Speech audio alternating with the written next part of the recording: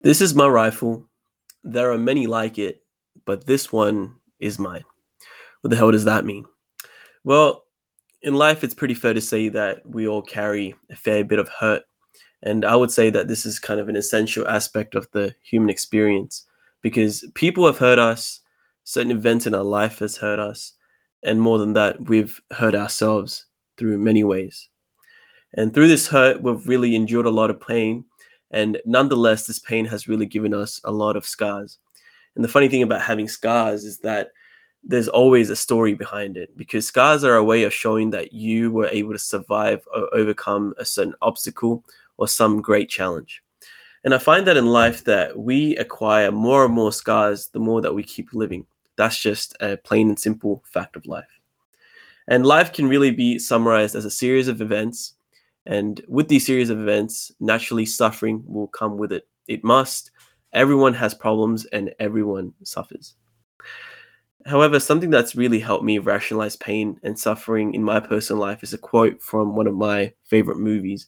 And it's Stanley Kubrick's film Full Metal Jacket, which was released all the way back in 1985. And the first half of this movie is about how Marines are trained in boot camp and the psychological and physical conditioning that they have to go through prior to their deployment. And in the film, there's a mantra that's said by the Marines while they're being trained, and it's called the Rifleman's Creed. And I won't say the entire thing because it is quite long, but I'm only going to say the part that I think is most important. And the part of the creed that I think is most important goes, "This is my rifle. There are many like it, but this one is mine." So, what does this creed have to do with anything? Well, to put simply, it means pretty much that you must own your pain. So, the pain that you carry is yours and yours only. And of course, if you're going through a lot, the smart thing to do is to get professional help. This isn't a call for people to internalize all their problems and go about life because that, at the end of the day, causes more harm than good. However, when it comes to dealing with your problems in certain situations, I always think that you must take ownership. Because I've always found that when I feel as if I'm going under, I keep repeating this phrase in my head. And it's really an active way for me to escape a victim mindset.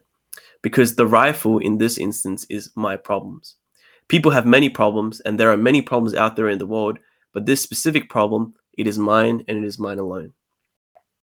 And I'm going to use that problem and I'm going to turn this negative into a positive. It's like the law of the conservation of energy in the study of physics. Energy cannot be created, nor can it be destroyed, but it can only be transformed from one form to another. And also, the psychiatrist and psychoanalyst Sigmund Freud had a psychoanalytical theory called sublimination or mental sublimination, where in which unacceptable impulses or idealizations can be transformed into socially acceptable actions and behaviors. And this will in turn condition the mind. And although this idea doesn't really relate to the topic at hand today, the principle of owning your pain and suffering and turning it into something productive and worthwhile, I think, is incredibly important. So in this case, the principle of sublimination is incredibly important. And by using this phrase, it's a mental or a psychological way that I'm conditioning my own mind to have a better attitude when it comes to taking on my problems.